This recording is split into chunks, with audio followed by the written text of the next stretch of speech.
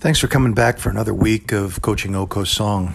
Today I wanted to refer to a book that I found very, very helpful in my coaching development, and one that I hope you can get your hands on. Most of you have heard of a book called The Talent Code, written by a guy named Daniel Coyle, that talks a little bit about the science of learning and the best practices of centers of excellence in sport and music and art, and the factors that contribute to the development of great skill.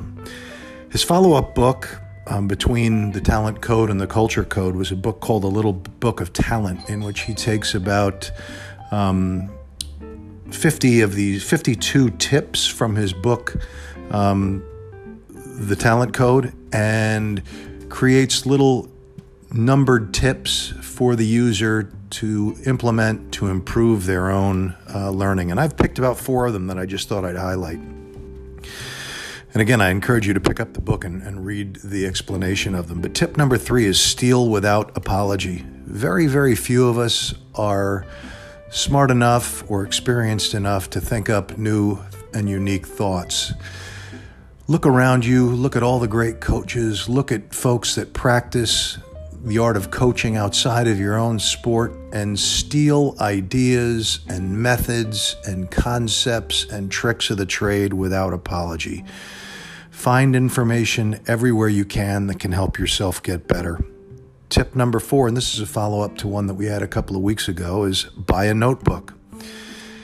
He lists a number of world great experts in their field who have relied upon pen and paper to codify and document results for today, ideas for tomorrow, and goals for next week. Tip number 12 is, I think, especially appropriate for the conversation we have, and he lists 5 ways to pick a high-quality teacher or coach. And this is obviously for the user, but I think we can look at them as ways that we can improve our own coaching. Number 1, he says to avoid the courteous waiter. Don't pick a coach who makes the road easy for you.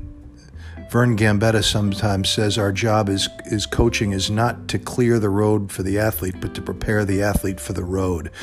Don't become the coach that tries to do everything you can to ensure success and to keep your athletes comfortable.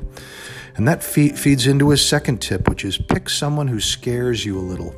And I'm going to really add emphasis to the word little. We don't want to be terrifying coaches, but we do want to set standards, and we want the athletes to know that we expect them to be focused and disciplined and to hit a standard of competency that we've clearly articulated and outlined. It says for a coach, you should seek someone who gives short and clear directions. And he uses the example of John Wooden that I used a few podcasts ago. Someone that's short, sweet, direct, and to the point, not someone that lectures.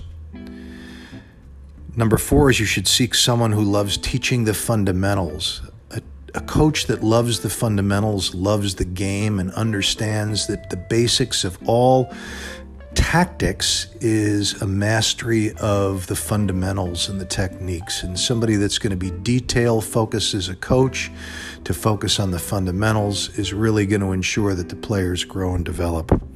And finally, all other things being equal, pick experience. We've got a lot of keyboard coaches who do a level 1 course and then think that they are the superstar, but really our profession, as you know, is one that is honed through practice and experience. So can't underestimate that. The final tip that I'll have is tip number 19, which says don't do drills, instead play small addictive games.